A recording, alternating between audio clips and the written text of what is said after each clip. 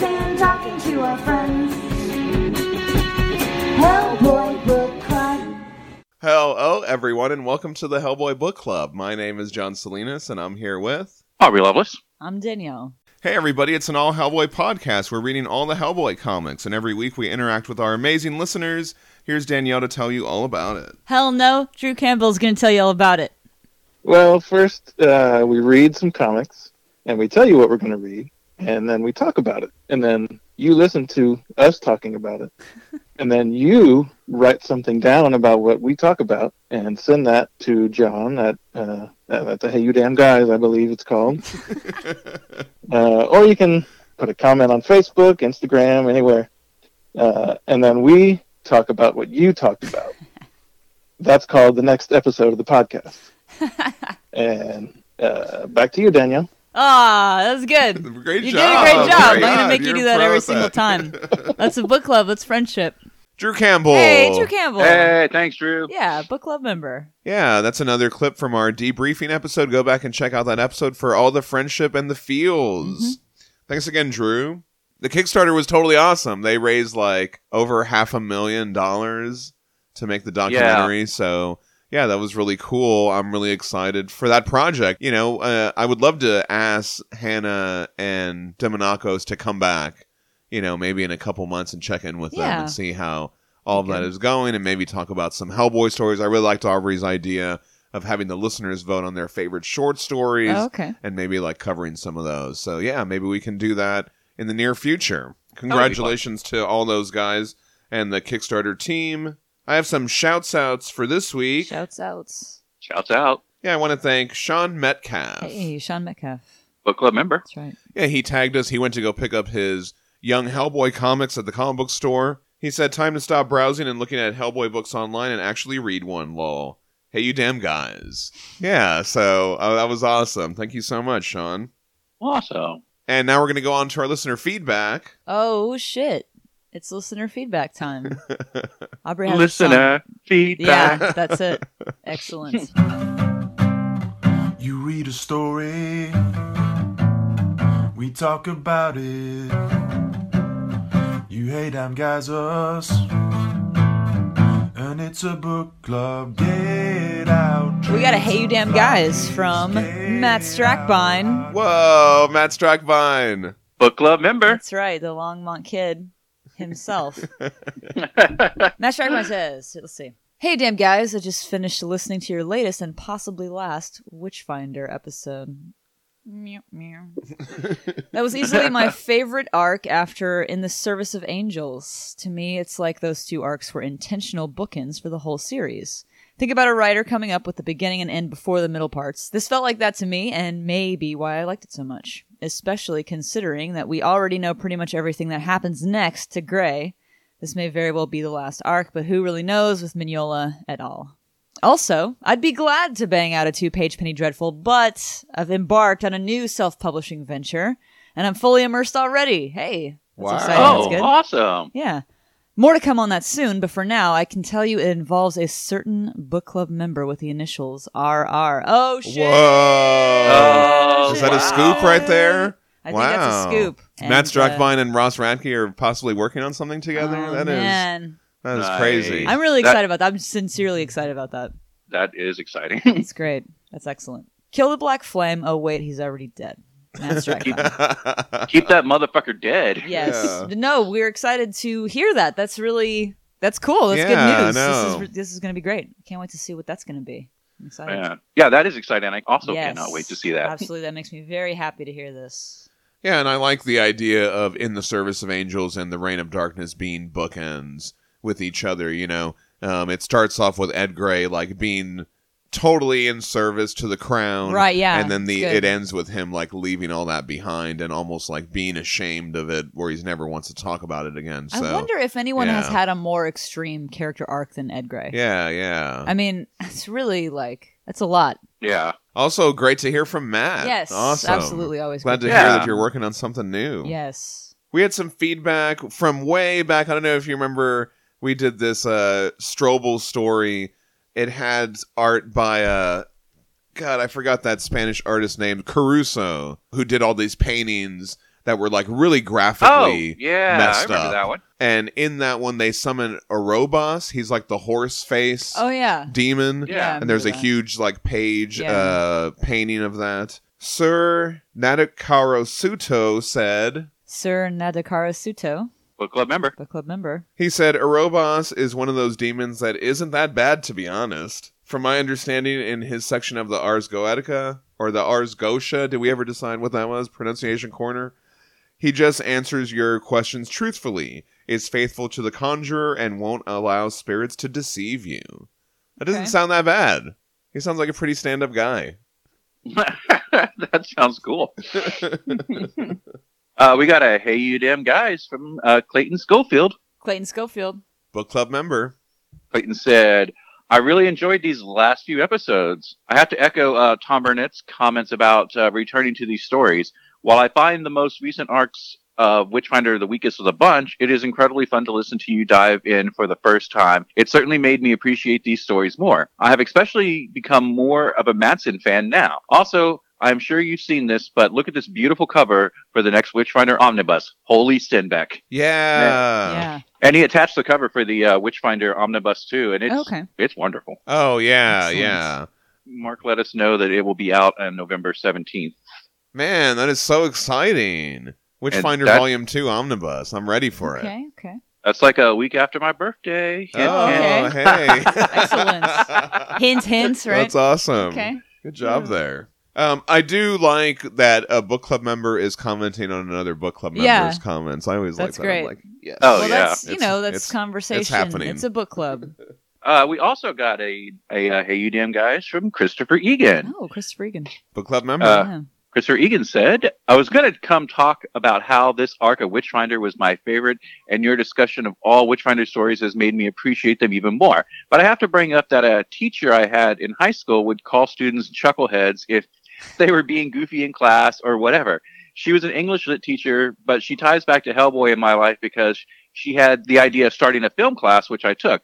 For Spring Break 04, we had to review one movie, read one review to the class, and start a discussion. I, of course, went to see Hellboy, and the rest is history. But Nice. anytime the word chucklehead appears Nice. anywhere, Mrs. Nasso's class is all I think about. Oh, that's cute. I had to point it out to my wife while reading this because she, too, went to the same high school. Oh wow. Excellent. That's pretty I think awesome. that's a good little word to call a kid. It's not a mean Oh, or anything, you know. yeah. Hey, chucklehead, get your foot out of the trash can or whatever. You know what I mean? Hey, goofball, get out of there. Right. Get out of the garbage can. We're starting class here. Don't Well, get in there. And like we talked about, the term has been so lasting. She was probably called Yeah, Chucklehead, yeah. or people around her were called Chucklehead. But it's when not she, it's not a necessarily a super mean thing to say. It's just kind of like a, hey nerd, we're getting ready to go. Are you ready? Are you, it's just kind of one of those things where I can see that being a very, Right. it's just a playful kind Yeah. of little Yeah. thing to say to a kid that's not too terrible to say, right? Like, Yeah. you're kidding around with a kid and you're calling him little nicknames and stuff and whatever. Chucklehead is Yeah. pretty good. Speaking of the Hellboy movie, I think I saw it on Twitter yesterday. Mike Mignola posted that the movie was released 17 years ago yesterday. Oh, wow. Was that yesterday? Oh, wow. Okay. That's amazing. Yeah. Hey, with all of us, getting our vaccines and stuff like that, maybe we might be able to do, commentary on that soon. Oh, I've been right, kind of yeah. waiting for that. I've been Well, kind of waiting for us to be able to get together with Aubrey again to be able to do something Apparently, like that. all the, whatever CDC and whoever is saying that it's safe for people who have been completely vaccinated to hang out and congregate or whatever. Right, so right. I guess So, that's, So Yeah. in about should be... 5 weeks, I'll be able to see you guys Hey, again. okay, hey, cool. so that'll be right about the time we're wrapping up this story that we're going to start today. So, hey, All maybe right, we, that's we awesome. can line up close to, the 17th anniversary of the movie. That's pretty cool. Yeah. Plus, it'll be exciting to be able to record and see you guys I again know. because Yeah. we've been doing this for like a year while I've been sitting at home. Yeah, I Very know. good. We also heard from Mark Tweedale. Hey, Mark Tweedo, Book club member. book club member. He said, All your favorites are back. I know. He said, you guys talk about Venture Brothers. I like Tintin. 1934, he posted a Right. link of Tintin where they hit the henchman and they take his costume and put it on. But I think with Venture Brothers, we were specifically discussing the jokes about having a mask on and Yeah. sneezing inside of it and stuff like that. But that was great. I love that Yeah. those kind of those crime tropes. I don't know what you would call that. They're it's like they're so prevalent. It's like slice of life, but like if you were a wacky, like costumed villain with henchmen and stuff. Yeah. So it's very, Yeah. it's like you're shooting the shit with your friend, but your friend happens to have a robot arm and a laser eye. He also said, "We need to talk about Witchfinder as a whole now that the series is done. The series covers his career in service of Queen Victoria from 1879 to 1889. Grey was the son of a game warden and the property of Lord Hastings. Edward's career as a paranormal investigator began early. At age 12, he discovered one of Lord Hastings' sons was a werewolf and had been attacking local children. Though Edward was of low birth, after the werewolf incident, Edward was treated as family. Lord Hastings did not attempt to hide what his son had done. Sir Edward saw Lord Hastings as a standard of nobility. But Hastings was the exception, not the norm, something Sir Edward would take time to discover. By 1876, at age 20, Grey was already developing quite a reputation for himself. Then in 1879, while he solved a case that saved Queen Victoria's life, he was knighted and entered into her service. At this point in life, Sir Edward had worked hard and his efforts had been rewarded. The nobility in his life have generally behaved to the exceptional standards he holds them to. And so Sir Edward doesn't question their behavior. He buys into it and mimics it. He's haughty, quick to judge, and assured in his superiority. Then he runs into the Heliopic Brotherhood of Ra, the very worst sorts of people, and over the next decade, everything he thought he knew about the upper class comes into question. The Reign of Darkness completes this journey, when the pinnacle of British aristocracy is more interested in preserving her reputation than serving the people she's supposed to protect. I don't actually think Queen Victoria was involved in the Heliopic Brotherhood of Ra. I don't think she's hiding any dark secret. I think she's simply selfish and assured in her superiority. Her indifference towards those of lower standing is somehow more monstrous and disgusting than actual malice could ever be. So many women died in the story, and this is how she reacts. The title Witchfinder is a derogatory term said by people behind Sir Edward's back. It's a term of shame, and yet this is the title Mignola chose for the series about the period of Sir Edward's life in service to the Queen. In retrospect, 1879 to 1889 was a period of shame for Sir Edward, so the title could not be more fitting. The veil has been lifted, and now Sir Edward will try to serve the people from lower social standing. It is noble work, which is why the book can no longer be called Witchfinder. Pretty cool. Wow. Yeah, I like that. Yeah. Thank you for taking that apart, Mark. That was awesome. Yeah, thank you, Mark. Yeah, but I was talking about how I thought it was interesting that he says he's never going to talk about it even in death. Like he's ashamed of it, and that's kind of what Mark said too. So I feel like, hey, I kind absolutely. I kind of, we're on the same wavelength there. That's that cool. was good. Yeah. I have a thing that I forgot to talk about. Oh, okay. This frustrated me because I even sent this to you and Aubrey in advance when we read Witchfinder: The Reign of Darkness. Was Mark Tweedo's always talking about the color journey, and in his awesome debriefing pieces with the creators of that story, he included a huge color map of the story, and he mentions like, even at this scale, you can still see the Hecate sequence. Yeah. Like when that part happens at the end of issue 5, you can see, you know what I mean? The color is so much different than the rest of the book, which is amazing. I love little things like that. So, I'll put that in the post. By the time this episode comes out, you guys will already have seen it. I'll post it out there. But yeah, I forgot to talk about that. So if you missed that, check out our social media. You can check that out. Thank you again, Mark, for all your awesome work. And check out those debriefing pieces at multiversity.com. I'll put a link to all those debriefing pieces in the show notes for this episode. All right, awesome. Thanks for all the feedback this week. Now we're going to go on to our actual book club episode for the week. With an actual book. Yeah. This week we're talking about Hellboy: The Lost Army.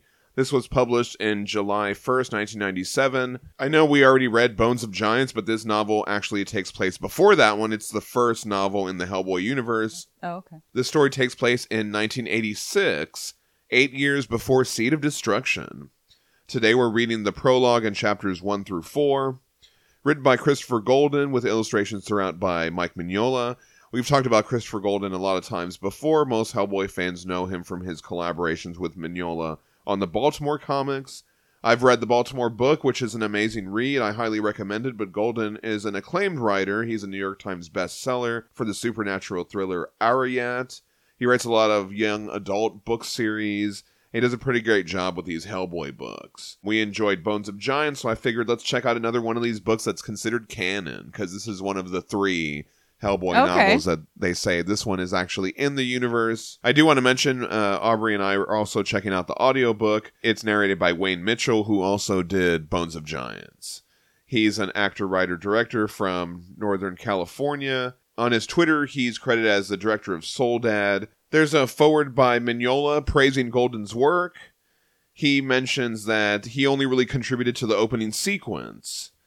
And Golden dedicates this book to Mignola, and he says it was an honor to work with him. So I thought that was pretty sweet. So they mentioned that Mignola, he only really contributed to this opening sequence, the prologue. It's a pretty fun sequence, Well, right? and all the drawings. Yes, he did do the drawings as well. I didn't mention that. Oh, wait, I did Just a mention dad that. joke. I'm just making a dad joke. We open with a Bentley going down a Vermont highway. It's on fire.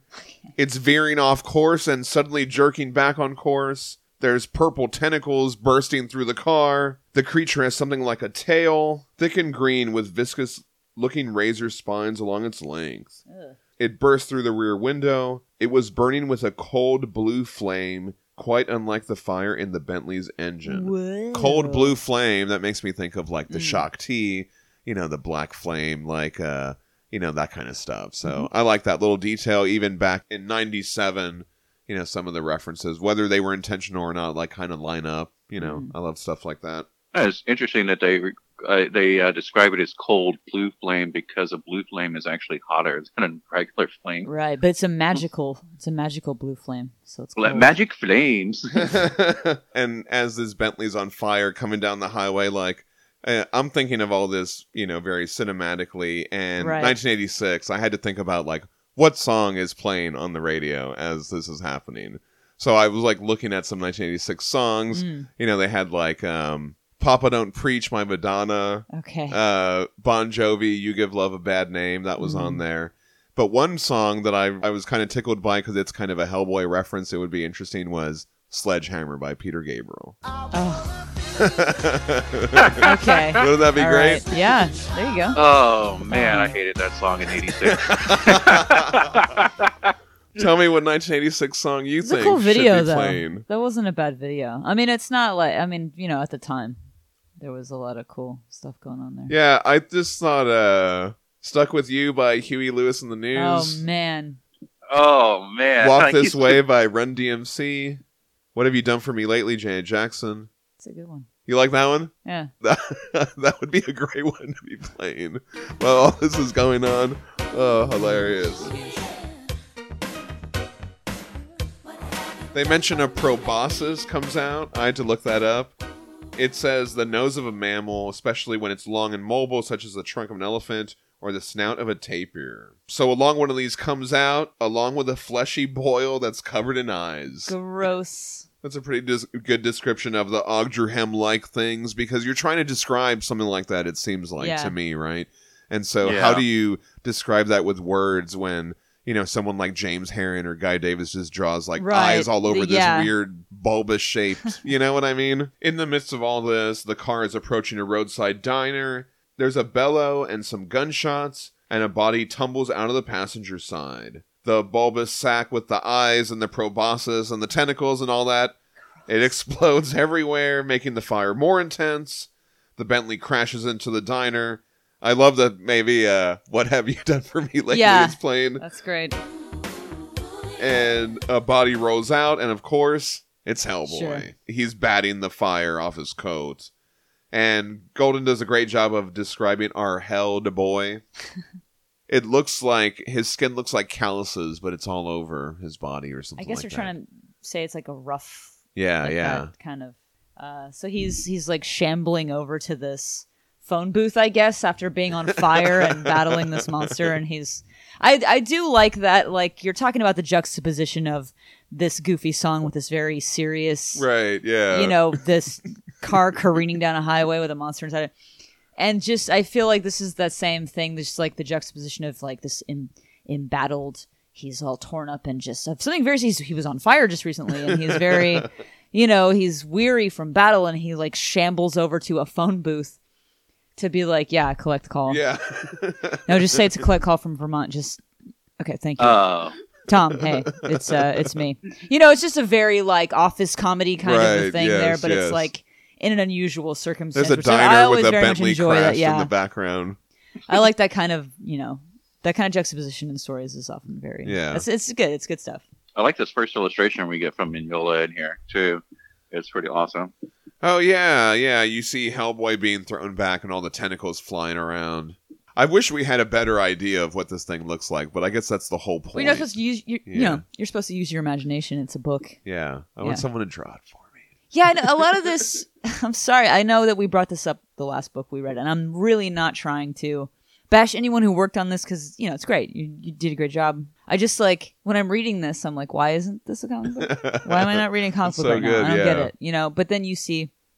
Every once in a while, you get a nice illustration from Mignola. It kind of puts you back into it. Sure. A little bit. At least it did me. So, but it was like that with the other book. For me, the first couple of chapters were like, I'm still easing into this, and then I'm confident that the same thing will happen.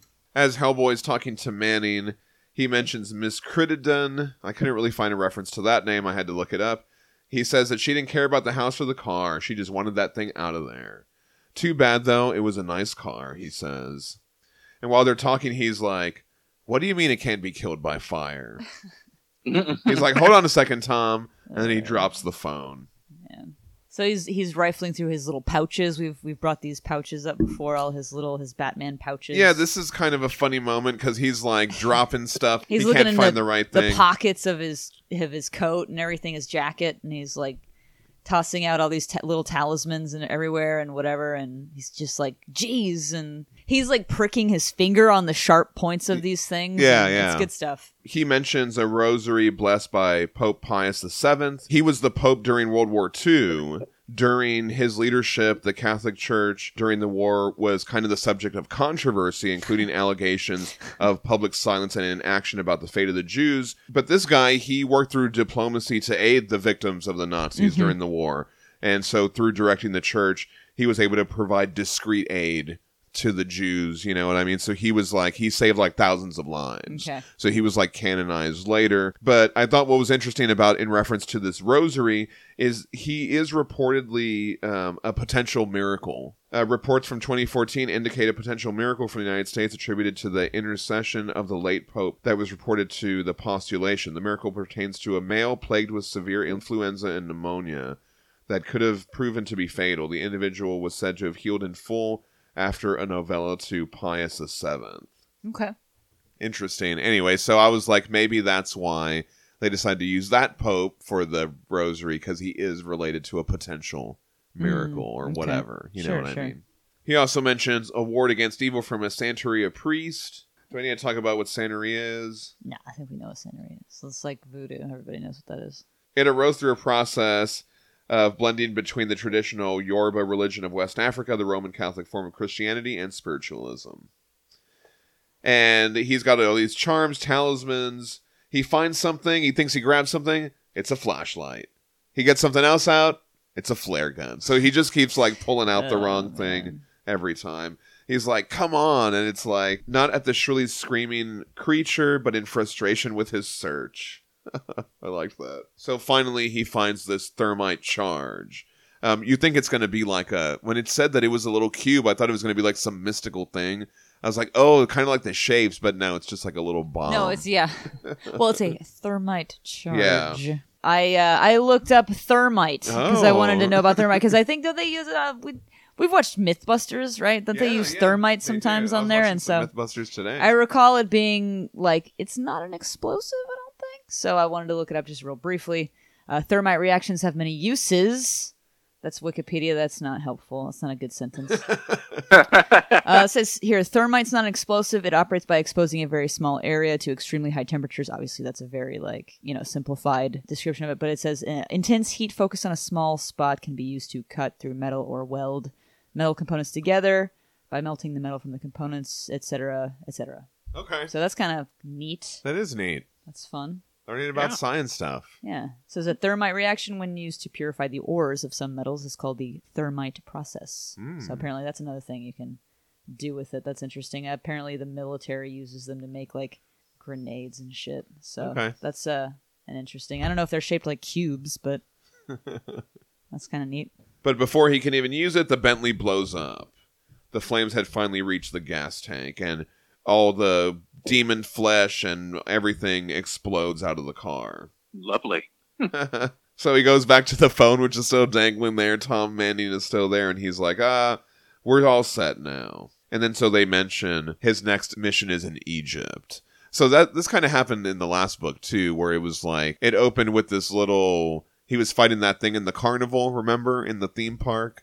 And then he got a call that he was like, what? They need me in Norway or whatever, right? Yeah. Yeah, that was a cool opening scene. I could see Mignola writing that. I could see that him designing that creature, and that whole comedic beat is very his style. Chapter 1 opens. Christopher Golden lovingly describes the falling water building, the Frank Lloyd Wright. Yeah. And there's even a nice illustration in it. Yeah, too. it's a good, I actually like that little panel. It's cute.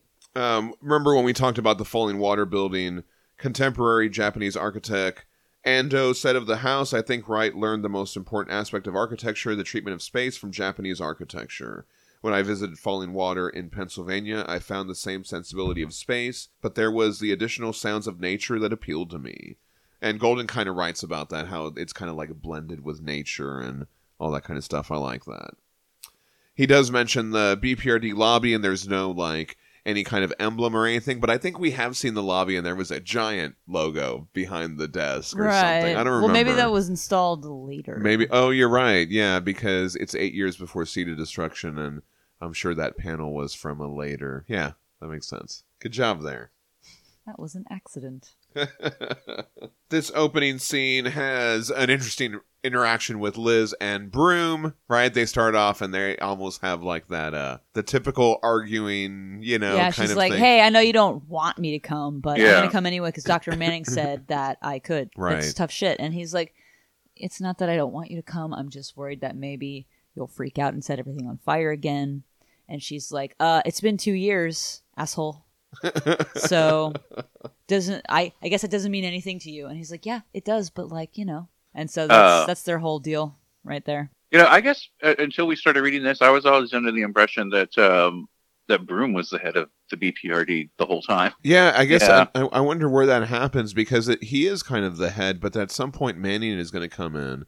I guess when the Yeah. government takes control, because Sure. we've seen like they're gonna want to install their own guy. we've seen like in the 1940s, or he's like over it, but something happens between there and the 80s where You're not going to get the government's military resources Right. without them being in charge of that Yeah, shit. they need It's to not have going a to guy, happen. right. Yeah. So they're going Well, to have their own guy come in there.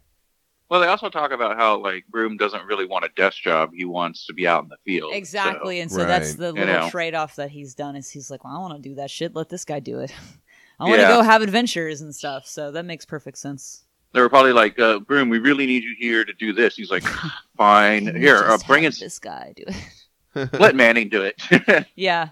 we kind of it introduces us to all the characters in case we didn't know them, right? Liz that's- lights up a cigarette with her finger, and Abe comes in and explains Yeah. his whole story I'm again. a fish man. I'm a fish guy, and I light things on fire, and so it's very I think that's one of the reasons where it's like they got to tell us who Hellboy is, Yeah, and they got to tell us all this stuff, and I'm like, all right, they got to mention the right hand and all sure, that stuff, sure. and that's And just part of it. get I understand get it. I get it. So, Yeah, but I feel like getting past all of that for me is like, yeah.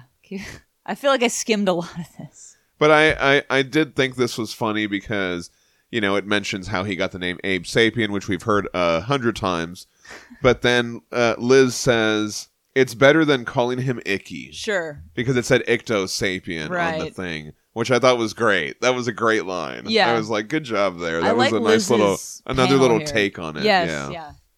Oh, yeah, we didn't talk about the panels of Liz, and then there's one of Broom and I like Abe. her. I like her panel. It's a very good visual for what's going on in this scene because they're describing her as having like a hunting kind of a Right. look or air about her. Yeah, She's yeah. very like, oh, everyone's kind of.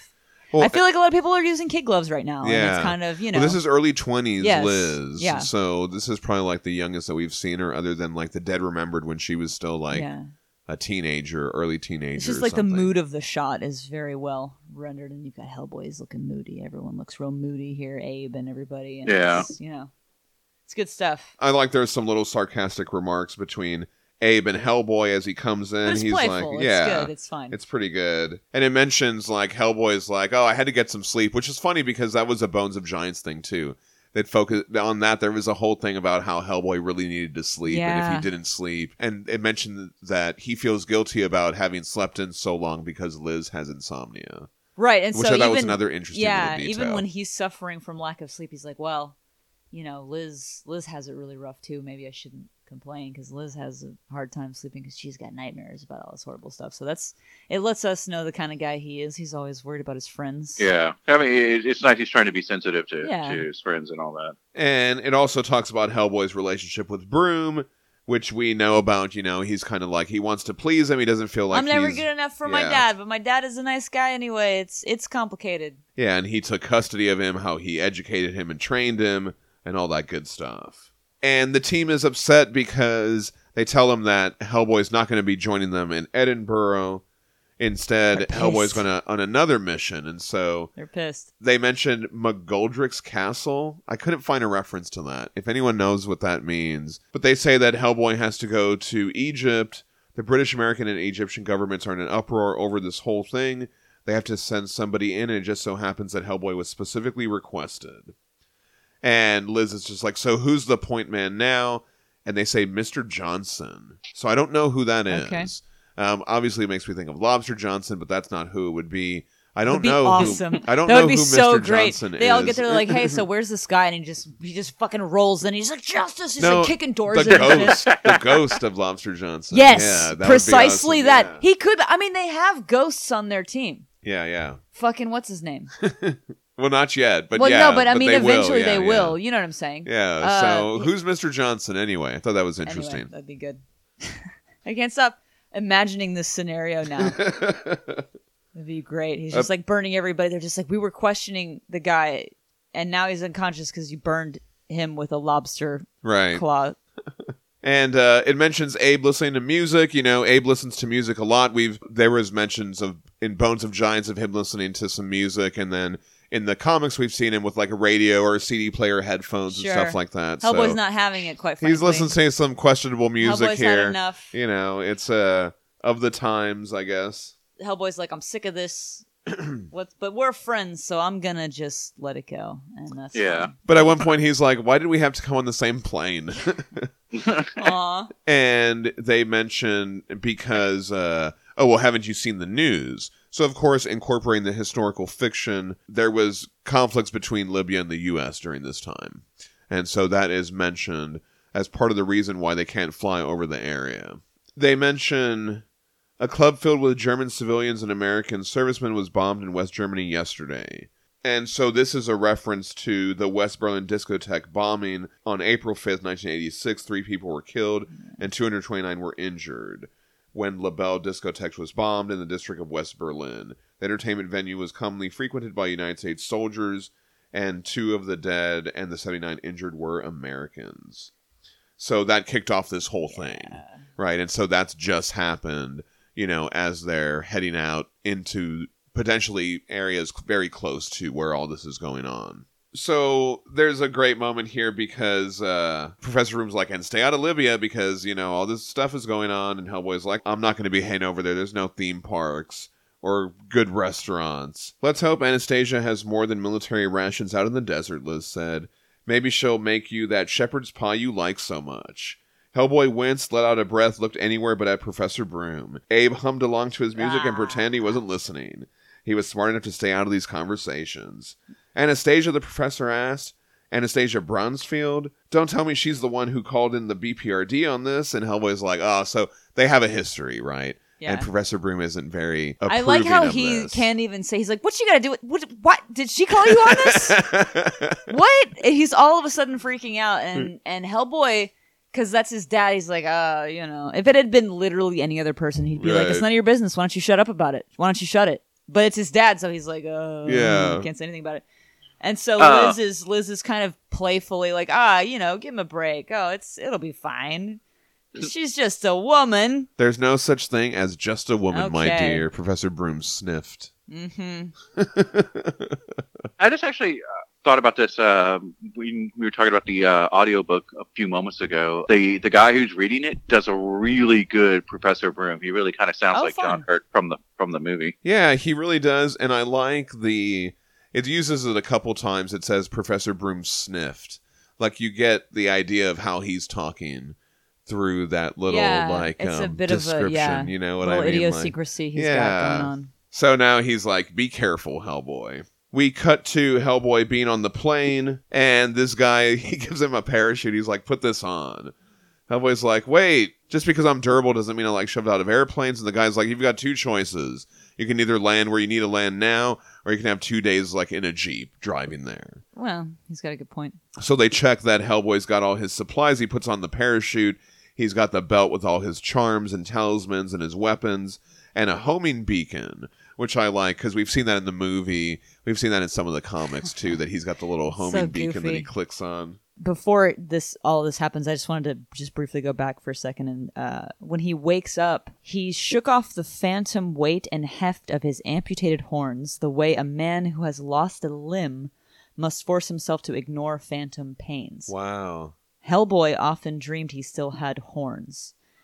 They weren't nightmares, but when he woke, he never liked the way the dreams made him feel. So, interesting. I really thought that was a very interesting thing to add there. And I don't know, or at least I can't remember right now, have we ever heard of this before? No, I don't think so, but we know that That's pretty cool. He's had visions of being the Beast of the Apocalypse. Sure, but the fact, this takes it further than that. I like to that. the point where it's not just because so far I've always just thought of it as, oh, he snaps the horns off and it's fine. I don't really think about him.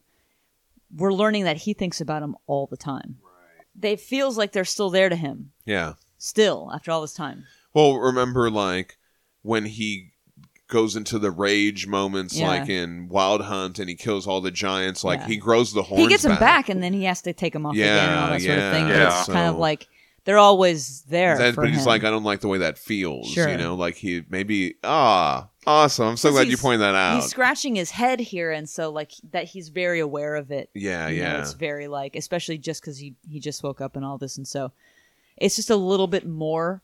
I like those moments of it's just a little bit more something I never really thought about that lets me invest deeper into this character, and I love that sort of thing. And so Christopher Golden will hit you with that just randomly. Where you're kind of skimming along, I know who Hellboy is. Oh, but this is interesting. Now I know who he is even more. Which I like that. Very cool. Thank you for pointing that out. And so there's this whole sequence as Hellboy's falling out of the plane. He pulls the thing, and it just tears off in his hand, right? And no parachute comes out, man. And he can't find the other one. There's a good descriptor in here where it says, he could not dismiss the feeling that his heavy right hand was pulling him faster and faster towards the earth. Yeah, that's interesting. I thought that was cool. Yeah.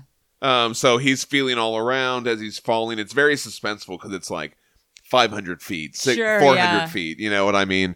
As he's getting closer and closer to the ground, there's only so close that you can get before you pull the thing. Well, yeah. And that's how that chapter ends. Right. We pick up chapter 2.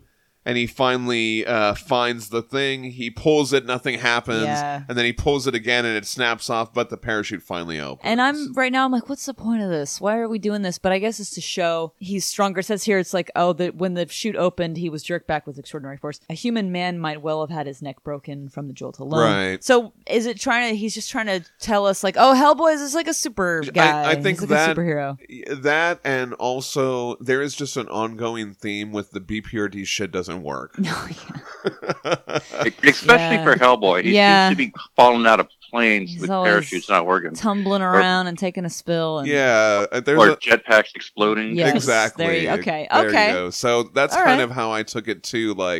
If you read the comics, you know that the BPRD's equipment never works. Okay, got it. That's, that makes sense.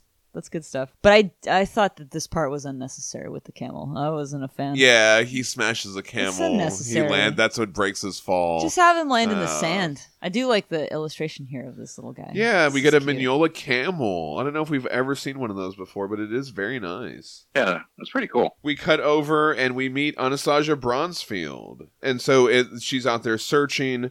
It says the very idea of a search was laughable, she thought. The desert was constantly in motion, evolving, folding in upon itself. It would swallow its secrets in moments and only give them up when it desired. I like the idea of that. Like, stuff gets lost out of there. Oh, yeah. And Yeah. it's almost like a sea. They describe it a couple times that Yeah. stuff will get lost and then it'll just pop up later because it all It flows moves like out. an ocean. And, yeah. Kind of interesting. Yeah. So is this the first time we're actually seeing Anastasia Bronfield? Because I know we've mentioned her before. Yes. So she was mentioned in Abe Sapien the Drowning. They mentioned that Hellboy left for 5 years with her, and that's when that story takes place. That's why Abe has to go do it, because Hellboy's not there. Interesting. And so they reference those 5 years in here, that he was with her or whatever. So this is after the fact, but we've never actually seen her. So we will get to an illustration of her in here too. She's got a Yankees cap on. I'm walking here. Oh, so that was one of the 90s things that I was Yeah. like, yeah, everybody had the New York Yankees cap. Oh, that was really? that was very popular. Like, I remember in the 90s, like, the Looney Tunes characters with the New York Yankees shit on. Do you remember shit like that? Or with, like, the Chicago Bulls logos and stuff like that? Or like Why any would or like people cartoon who didn't characters. live in New York or move from New York? It became like a fashion thing almost. Do you remember that, Aubrey? Do you know what I'm So talking weird. Vaguely, I didn't really pay attention to sports. Interesting. Yeah, that's what And- I'm No, saying. but just I don't He's saying get that and- non-sports and- people. And if people are wearing sports stuff, it just kind of, I don't care. Sure, okay. Blinks out of my head. I just Right. remember that being like a popular thing. I Huh, could see interesting. if you're from another country, hey, I'm going to get you a New York Yankees cap. You know Okay. what I mean? With that Huh. logo on it. Because I just That's remember that weird. being of the time. I don't know. Interesting. Well, I guess I had a I hell was of a a PR 90s team. kid. Sure. I didn't have a cap like that, though. She's got a colleague here, Arun Lahiri. He's the expedition's historian. He's going to be one of the characters in the story. He tells her that the bloody MI5 are there again. A couple of Bedouins stumbled into camp raving about a sand demon or some such. The Gits from Intelligence jumped into a jeep and off they went, without any comment as to where they were headed. So he mentions that. They decide to go after them. And so they mention this guy, Michael Cregan. He's the MI5 commander. And he's kind of a dickhead, right? She's like, I wish the Cold War would be over so we don't need any more of him. Little does she know we're always... That's not going to end things, unfortunately. Unfortunately. After they talk for a little bit, she's like, all right, let's go see that Bedouin sand demon. And she's like, wait a minute. Jesus, she says, step on it, Arun, before they start shooting at him. So she realizes that this is probably Hellboy is the sand demon. Yeah, and we get that picture of her. Oh, yeah, look, she's got the cap. Yeah, she's got this. She's got the cap in the hat picture. here. That's great. I'm walking here. I'm walking here. There's this detail where Hellboy's walking through the desert with the rest of the camels that are still alive. I thought that was really funny. Aw. Like, he's just out there in the middle of nowhere. And it says he felt bad leaving the dead one because he didn't know if people ate camels. So I had to look that up. Fortunately or unfortunately for you, it says camel meat is eaten in the Middle East and parts of Africa, but it's no chicken. This is Syria's special occasion food. The hump is a prized cut, offering the fattiest, most tender meat, according to Syrian Lebanese chef and author Anissa Hilu, who has written about her experiences eating camel meat. So they do. And there's also another funny detail that the camels will just stop. And so he's like pulling them. So I did read that these kind of camels that are in this kind of desert are known to be kind of stubborn.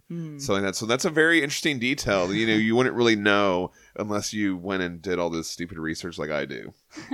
So he's walking through the desert, and suddenly he sees a jeep approaching. Something about the approaching vehicle didn't seem right to him. He looked more closely at the passengers, then he saw guns. So much for the welcome wagon, he muttered under his breath. Hope for the best and expect the worst. You'll never be disappointed. Yeah, I did want to talk about that quote. Thank you for mentioning that. So I couldn't find that direct version. There are various versions of that Right. quote, but not that specific one. But I thought this was interesting. I am prepared for the worst, but hope for the best. Benjamin Disraeli, which is a huge coincidence because Disraeli was a pseudonym for Matt Brooker, who did The Gates of Heaven, which we just covered a couple weeks ago. And I was thinking it might be maybe that pseudonym is a reference to Benjamin Disraeli. And so he did say a version of that. There's also Hoping for the Best, Prepared for the Worst, and Unsurprised by Anything in Between by Maya Angelou. And Martin Luther King Jr. said, we must accept infinite disappointment, but never lose infinite hope. So I kind of feel like this is a variation of Sure, that. absolutely. There's a lot of different versions of Like hoping for the best, prepared for the worst, and something, yeah. It's something, like, well, something. be prepared, but also don't waste your time being miserable because you don't know what the outcome's going to be, kind Right. of a thing. They mentioned that the MI5 have the SA-80 rifle. Well, they wore black jumpsuits without insignia. That's never good. No, especially when never you're a in the good desert. sign. Why? It seems unnecessary, guys. Just Aren't you never hot a in good there? sign. Probably don't smell good. But it's also like that never bodes well. When you see somebody like that, you're like, this is probably going to be bad. Yeah, they've had these rifles and these S-80. It says that they were new for the time, and they were actually. It says the first prototypes would have been around during this time. It wasn't even standard issue yet. So I thought that was an interesting detail by Christopher Golden. Hellboy's like, you guys got a problem? Krieger says, perhaps you're a bit deaf. Or a bit daft. Yeah, it said I'm a little bit deaf. Why don't you come closer and I can hear what you're saying? Yeah. He's just sick of their shit. He's not having that it. little moment. He's not that was having really it. great. They say he's trespassing. The guy says, I assumed you were a hoax or some genetic mutation. Or perhaps just tragically ugly. No Jeez. offense. No offense. That's offensive. What are you going to say something offensive and then say no offense? Come on. So- Assholes say that shit all the time. Yeah, it's Yeah. rude. It's rude. Hellboy's like, this guy's going to be a charmer. So they're having this kind of showdown there. They're pointing their guns at Hellboy. He's thinking about like if he's going to be able to survive because he knows that he's invulnerable to a certain point. Sure. And an engine roared suddenly, and a second Jeep took off a dune behind Hellboy. And so that's Bronzefield with Lahiri. And she tells Cregan to saw it off. Is she British? Yeah. Okay. I guess, yeah. And then they have their little interaction here. We get an illustration of this guy Cregan. That's a chucklehead right there. Yeah. Yeah. It's a fucking... Oh, yeah, here she goes. Just what the devil do you think you're doing? And it's Right. a very British thing to say. Yeah, yeah. So, there you go. It isn't as if there are a lot of enormous red gentlemen with cloven hooves and tails running around, is there? Yeah. So she's like, look, You're out of line. No, you're out of line. yeah, she's like, Everyone's out of line. I'm in charge of this investigation. I asked him to be here. And so that's that. And Hellboy's like, I told you I was invited, moron. Oh, shit. And so, obviously they're going to hint at, this prior relationship. I mean, that's one thing I was interested about reading these books is to find out more about this character. She's hinted at so much, but we never actually get a story with her. So there are these moments where it says he felt her staring at him, but for a moment could not turn and face her. Every day they spent together in the short time they had shared played itself over again in his head, in his heart. All the things he had faced in his life, all the horrors he had witnessed, and he couldn't meet the eyes of a woman he cared for. That's his girlfriend. Yeah, there you go. So Ex-girlfriend. yeah, well, but they're still cool. Oh, yeah, they are.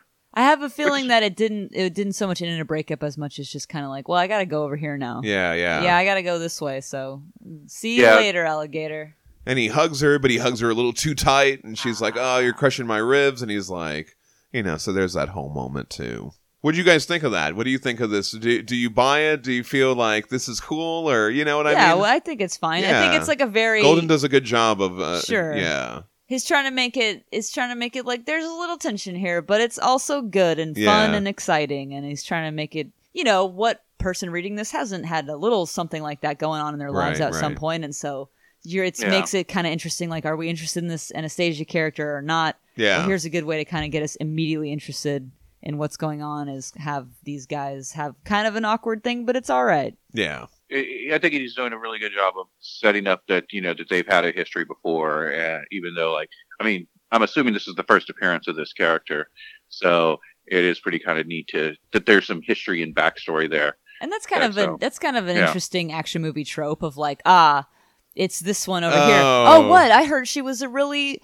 smart scientist. Yeah, it's not that. It's just that, well, we spent some time together on our last mission out, and let me just say that we have a history. And so she's like, right. oh, you haven't cut your hair in a while. Oh. And it's like a Yeah, very, yeah, yeah. it's always one of those kind of a I things love where that. Great. it's kind of a trope at this point, and it's a fun, like, silly action movie thing to have in there. I think that's fine. She also introduces Hellboy to Lahiri, and he's like, I briefly met you in Cameroon.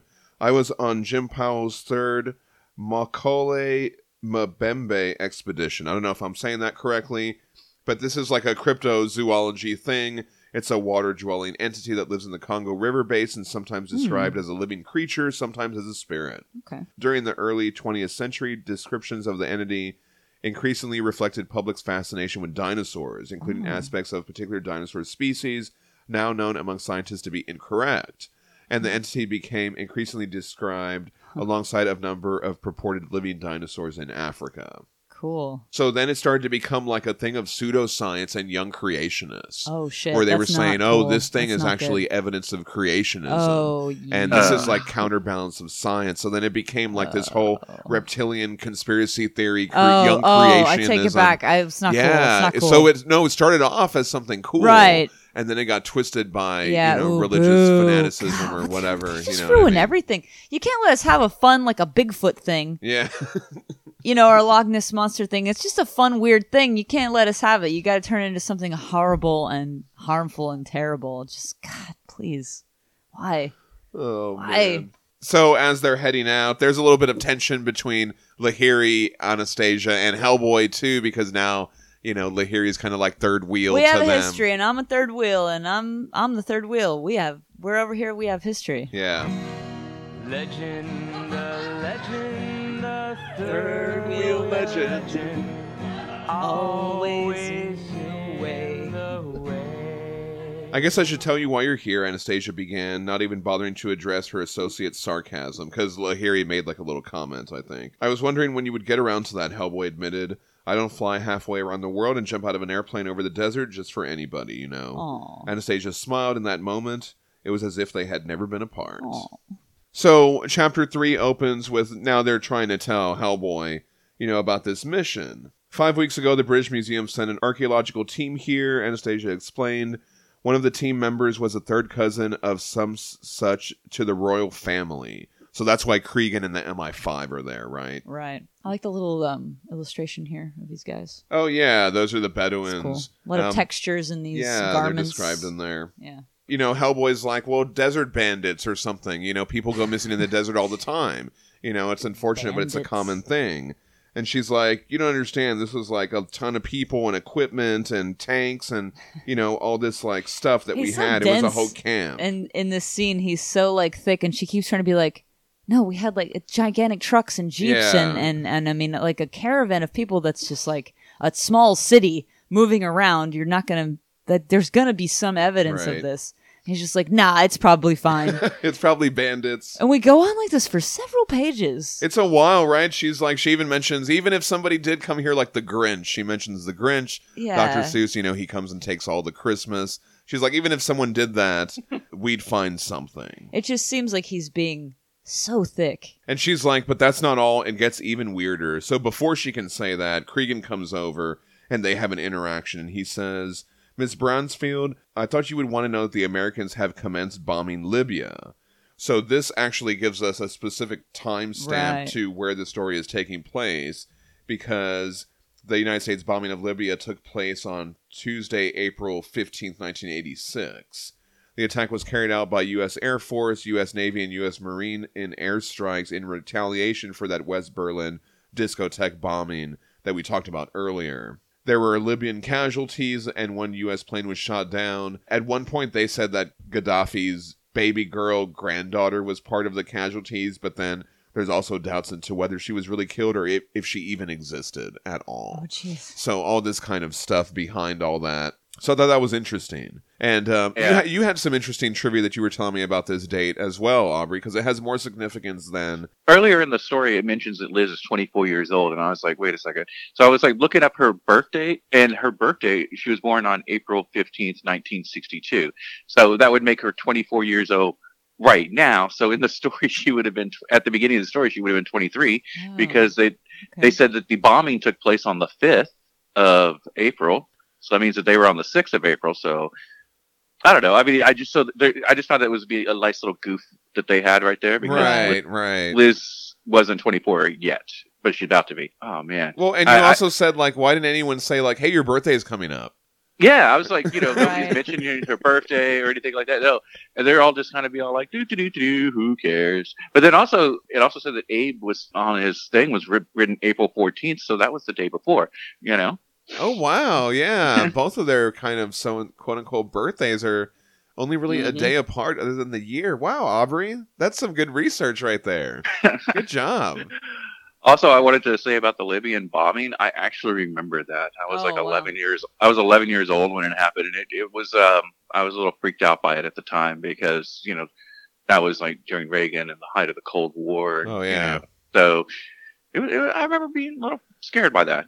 It takes the historical fiction to another level when it's something you actually live through, right? Mm-hmm. Here, when they're in the camp, there's this scene. They're eating falafel, cheese, and roasted pigeon. They talk about that. They're like, it's like chicken, and he's like, that's what everybody says. And then he finally tries some, and he's like, it's not bad, but it's also not like chicken. But I like a good falafel. Yeah, I bet you there's a good falafel absolutely. out there in the Egyptian desert, man. Yeah. I would hope so. He also eats some figs. You like some figs? Yeah. Oh yeah. How you feel about some figs? I remember as a kid liking figs, but I don't think I've had one in like 30 years. Golden writes, Hellboy pondered the ease which he and Anastasia had fallen back into the rhythm of patter that had once been so familiar for them, as if it had been 5 weeks since they last saw each other, not 5 years.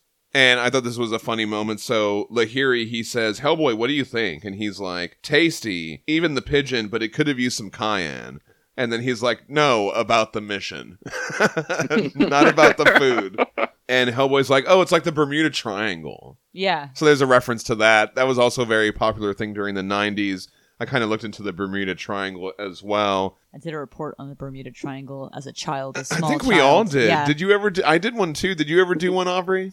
I've never did a report on it, but I do remember like seeing like the Time Life books talk about it, the Bermuda Triangle, and I feel like the Bermuda Triangle came up a lot when I was a kid, and it was like that in quicksand. I thought I was going to be having to deal with as an adult. So yeah, I would looked into the Bermuda Triangle. You know, a lot of the reputable sources say that the mysteries, like there's holes in the evidence or they were embellished. You know, a lot of the data is spurious. They've even done studies of the entire ocean, and they had like the top 5 deadliest spots of the ocean where ships go missing and they crash and all that. And the Bermuda Triangle wasn't even like in the top 10 or something like that. So like, you know, it's not even considered in terms of like the amount of stuff that goes lost at sea. It's not any, there's not really any significance to that That's area. what they want you to think. Oh, man. I just mean the Bermuda Triangle's got good PR people. That's true. But then she's like, oh, well, we got interrupted. We were going to tell you that it gets even weirder because this goes all the way back to 525 BC. Apparently, during the Persian War, right, they reference that 525 is the date of the Battle of Pelusium. This was the first major battle of the Achaemenid Empire and Egypt. This decisive battle transferred the home of the pharaohs to Cambyses II of Persia. And so Cambyses is mentioned here in this story. So this is where they're kind of working in their historical fiction here, because this did actually happen. But I couldn't find any reference of Cambyses sending out these 50,000 men to capture an oasis.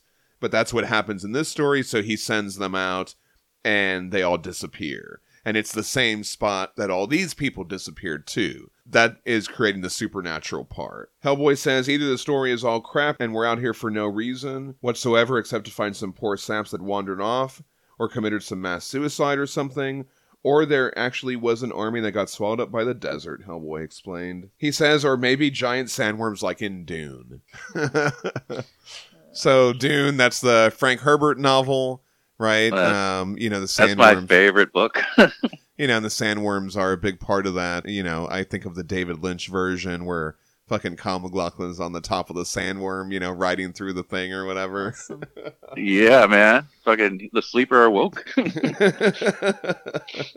So as they're talking, a guy runs in and he's like, oh shit, they found them. So we cut over to this oasis. Golden writes, it was almost a crater in the middle of the desert, a deep depression with stone and earth walls that sloped steeply down from the sand to the edge of the small forest that surrounded the lake at the center of the oasis. And Hellboy's like, this is so crazy, it doesn't even look like this belongs here. We get a nice little Mignola panel of this oasis. I like that. I like seeing these kind of just like atmospheric shots. I remember in Bones of Giants there were a lot of like shots of just mountains. Those didn't appeal to me as much as these do. Oh, okay. Okay. They spot some caves, and they're like, "Wow, your eyesight is incredible, Hellboy." So apparently, he has I got good really eyesight. He's got demon eyes. I see the farthest with my demon eyes. And Cregan and his men are there too. So as they get closer, they encounter this one woman, Jenny, and she's like, Larry, he's gone. Like, he can't take it anymore. He can't look at that again, this and that, right? So we know that it's like some messed up stuff that they're coming upon. And it mentions Hellboy. He doesn't like those MI5 guys being there. He feels like military have a tendency to shoot first. Cregan was a numbskull looking for trouble. Hellboy didn't want to get caught in the crossfire. And so there is a very grisly description of what they find in this oasis. Apparently, all the missing people are dead, and all their remains are like strewn all over the place from the treetops and everything. And Mignola even draws some of these panels, and that's pretty incredible. I was like, wow. Recently I came across some Hellraiser stuff that he did.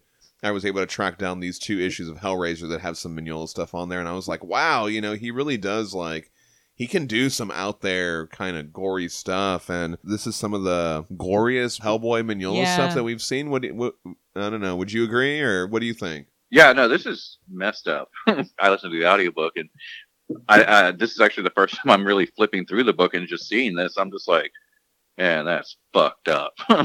Yeah, it says, gory decoration, red streamers that might have once been the viscera of human beings, half bodies hung from trees leaking crimson ichor on the tall grass.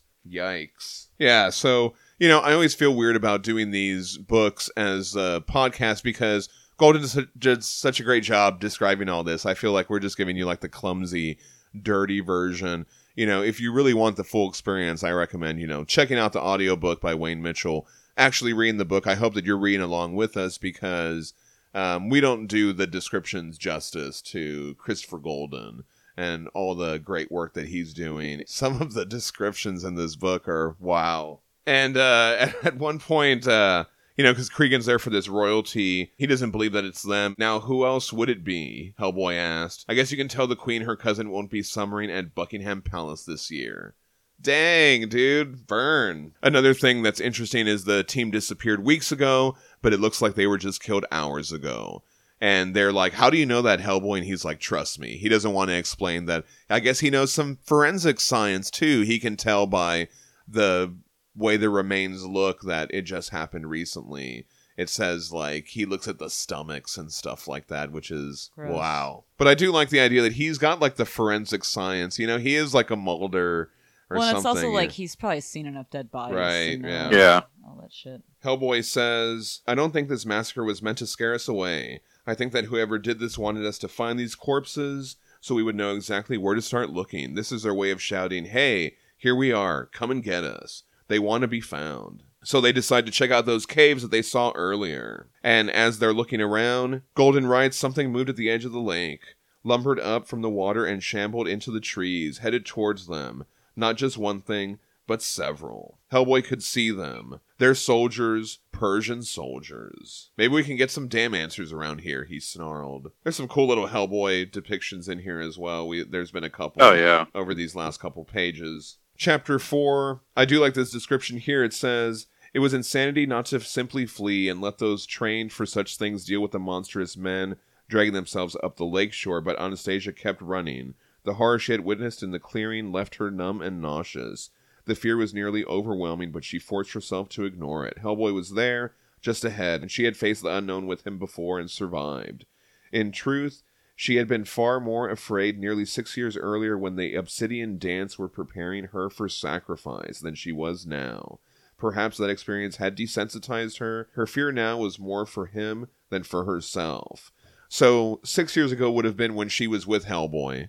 And I don't know what the Obsidian Dance is, but that's a whole other mission, you know what I mean? That's their whole, I guess that's what ends their relationship or something, or you know what I mean? Or that's, right? Possibly. Interesting. I just thought that reference was maybe we should come back to that. That would be interesting. Maybe that'll be another novel. Yeah, that would be cool. So these Persian soldiers, not another step, zombie boys. Do you like zombie boys? That's pretty good. Hellboy talks to the skeletons. They say that their quarrel's not with him. We are bound to obey our master, himself the slave of Martiku. I looked that up. I couldn't really find a reference to it. That's a common name in a lot of different parts of the world. Hellboy's like, I want to know what happened to the archaeological team whose remains are decorating the trees back there. And they say they were trespassing. So there's a great action beat here. And again, Golden does an amazing job of describing this. But basically, there's these zombie Persian soldiers and they have axes and swords. One of them swings the axe at Hellboy and he dodges it. He blocks it on the right hand of Doom, and when he blocks it, the axe like shatters into a million pieces. Then he grabs the zombie and impales him on the other one's sword, and then he pulls the sword through. Golden writes, the swordsman armed burst through his comrade's back as if the entire body were made of rotten fruit. Gross.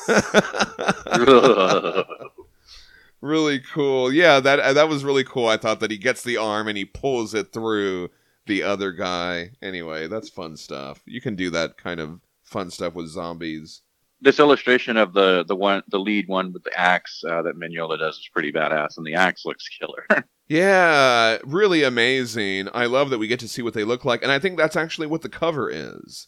The cover is those three ones getting him out in the desert, I always thought. Oh, yeah, I guess the logo's covering up the axe. Yeah. One of them actually gets Hellboy across the back. He tore the blade from the first swordman's hand, lifted it high, and used all his strength to bring it down. He cuts off both of their heads in one, and we get a little Mignola panel. I thought that was kind of comedic right there, of the two heads tumbling. Yeah. But then the third one stabs him all the way through with the sword, and then it like twists it. Pretty excruciating. And Hellboy, he looks at the MI5 guys who are just standing there. They're just staring at him. He's like, what the hell are you waiting for? He demanded, shoot him. So then they shoot that last one. But Hellboy falls to the ground, and so he's got the sword sticking out of him, and when he falls to the ground, he like gets stuck to the ground through the sword. Yeah, I thought that was pretty messed up. Dead guys, Hellboy mumbled as unconsciousness began to claim him. There's just no talking to them. That was good stuff. So then there's this whole next scene where Anastasia comes over, she grabs someone's canteen and starts like putting water all over him. Hellboy lay on his stomach, the sword protruding from his lower back. Its point had penetrated through his torso into the ground below. So they have to get Cregan to come over and help pull the sword out, and it says, the sword slid out, followed by a 6-inch high spurt of blood. Lovely. I think that's really comedic too. Yeah, Hellboy's like, geez. But what's interesting is afterwards he stands up and he stands there for a little while, and when they check on him, it's already closing up the wound. He's got, he's got the healing factor. Yeah. So afterwards, they're like, what was that? Hellboy said, I've never seen that before. I once saw a zombie transform into a kind of humanoid albino alligator, but I've never fought anything that disintegrated into bits of sand right in front of my eyes. Of course, I had to look for an alligator man. There is Jake the Alligator Man. This is an alleged half-man, half-alligator creature on display in apparently mummified condition at Marsh's Free Museum, a tourist trap located in Long Beach, Washington. Jake the Alligator Man was acquired by the Marshes for $750 in 1967 from an antique store. Half human, half alligator, discovered in Florida swamp from Weekly World News in 1993 is from where Jake the Alligator Man is from. But he's not an albino alligator man. Okay. So anyway, what do you think of Jake the Alligator Man? You want to go see that? Yeah. So there's another cool detail here is where Hellboy's like, those guys, they were talking about Martiku and all that. And they're like, oh, we just heard gibberish. And so that's an interesting detail that he can understand. And he even has a little anecdote about, well, it doesn't surprise me because that happened this other time. Yeah. And you even get the sense that he's been demonized for this. Yeah. It's fun. No, but I mean, obviously the way he looks, everyone, it shocks everyone, and then this other thing happens, and people are like, I don't know about this fucking guy. And so, but it's interesting the way that he refers to it as.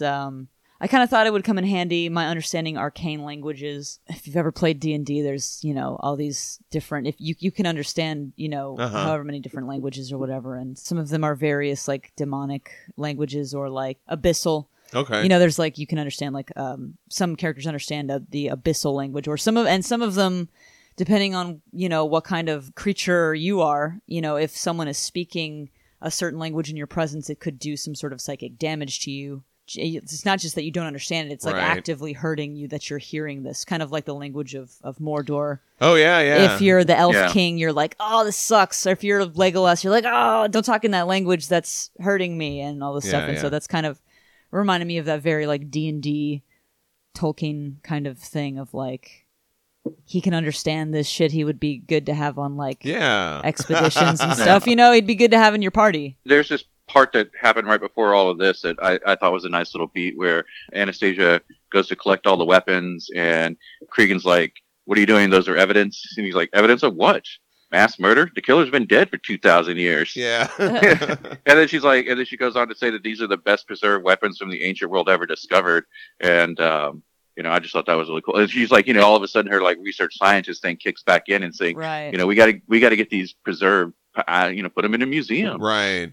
She says, and she says their sacrifice shouldn't be for nothing. You know what I mean? All those Sure. people that were dead. Yeah. Well, and So, also thinking of it from a like, does the BPRD have any sort of instruments that could analyze the sure. ghost particles? Right, right. I don't know, something like that. They're like magic swords or something. But, coming back to the power of understanding arcane Right, languages, in Bones of Giants, the other Yes, Christopher Golden book, yeah. he could also understand the ancient Norse language and nobody else could. Right. You know what I mean? He was hearing it He was like in his also own. like haunted by Thor. Yeah. So Yeah. that's maybe part of it.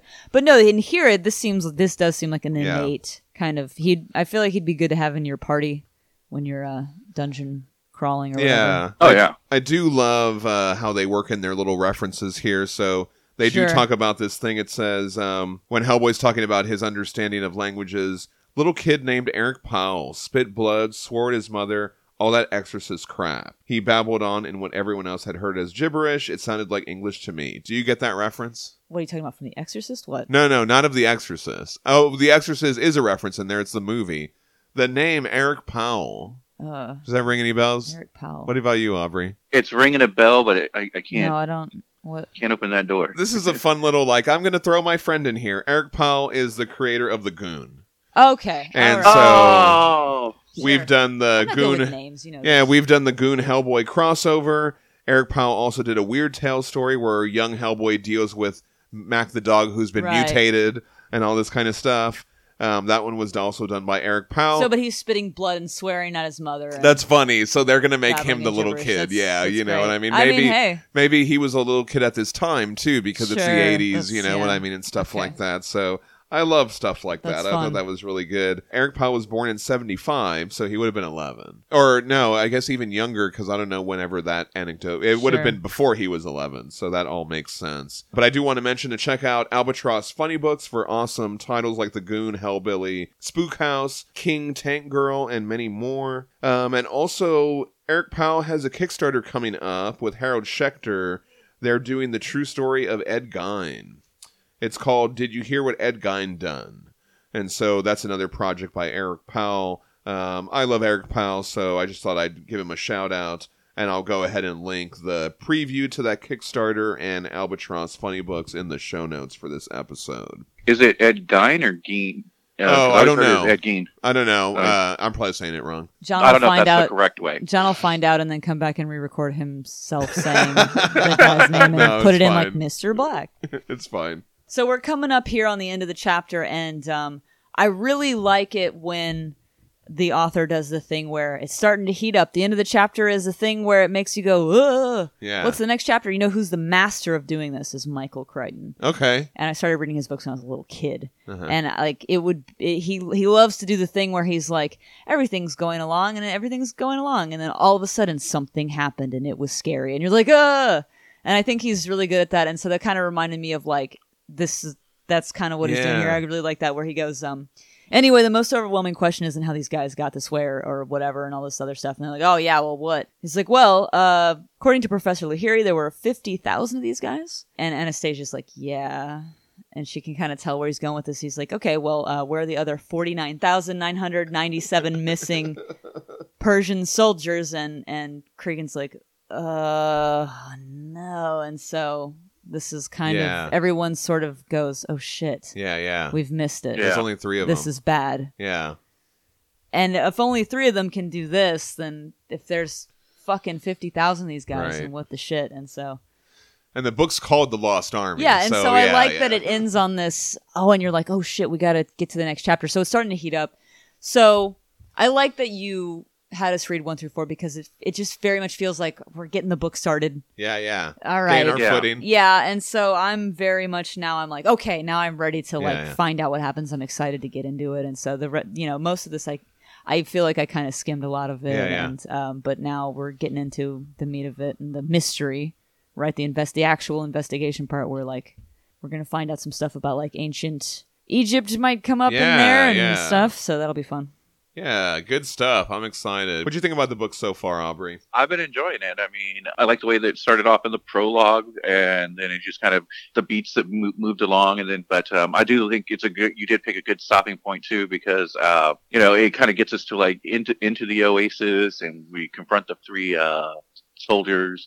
It's just like, what's going to happen next? We've Yeah, set up the The beats of the story. well, we've set up the first problem Yeah. really well, and so we're kind of getting into it there. We've established what the story's about, so Yeah. that's good stuff. And it's not me, it's Mark Tweedo. Mark Tweedo put together the reading order, and he put together the stopping points and all that. So shout out to Mark Shout out to Tweedo Mark for Tweedo. all the work that he does to help support us on the show, man. All right, so that's another actual book club episode in the can. I'm really enjoying Actual this. book club. Yeah, it's really good, and so I hope that you guys are reading along. Make sure to check out the book. I'm excited to hear all your feedback, and now Aubrey's going to say all the things. Aubrey's gonna say all the things. All right, everybody, we're doing another book. We want to hear what you thought about it. Have you read the book yourself? Send us a hey you damn guys at hellboybookclub@gmail.com. Follow us on Facebook at Hellboy Book Club Podcast and on Instagram and Twitter at Hellboy Book Club. You can also find all of our resources on our Podbean website, our Facebook About section, and our link trees on Instagram and Twitter. As always, a special thank you to Paul from Gotterhorn for the theme music. Thank you, Paul. Yes. Thank you, Mark, for putting that reading order together for us. Thank you so much. Thank you, John, for being the editing wizard you are. And thank you, Danielle, for just being a wonderful, awesome person that you are. You Hey, can find Aubrey, the you're pod- awesome. You're awesome, dude. We you love are you. the We one who miss is you. awesome. Oh, thank you. It'd be weird if I thank myself. And thank me for me. No, you can find the podcast on Podbean, Apple Podcasts, Spotify, Stitcher, wherever you get your podcast from. Next week, we're continuing to read Hellboy the Lost Armies, chapters 5 through 9.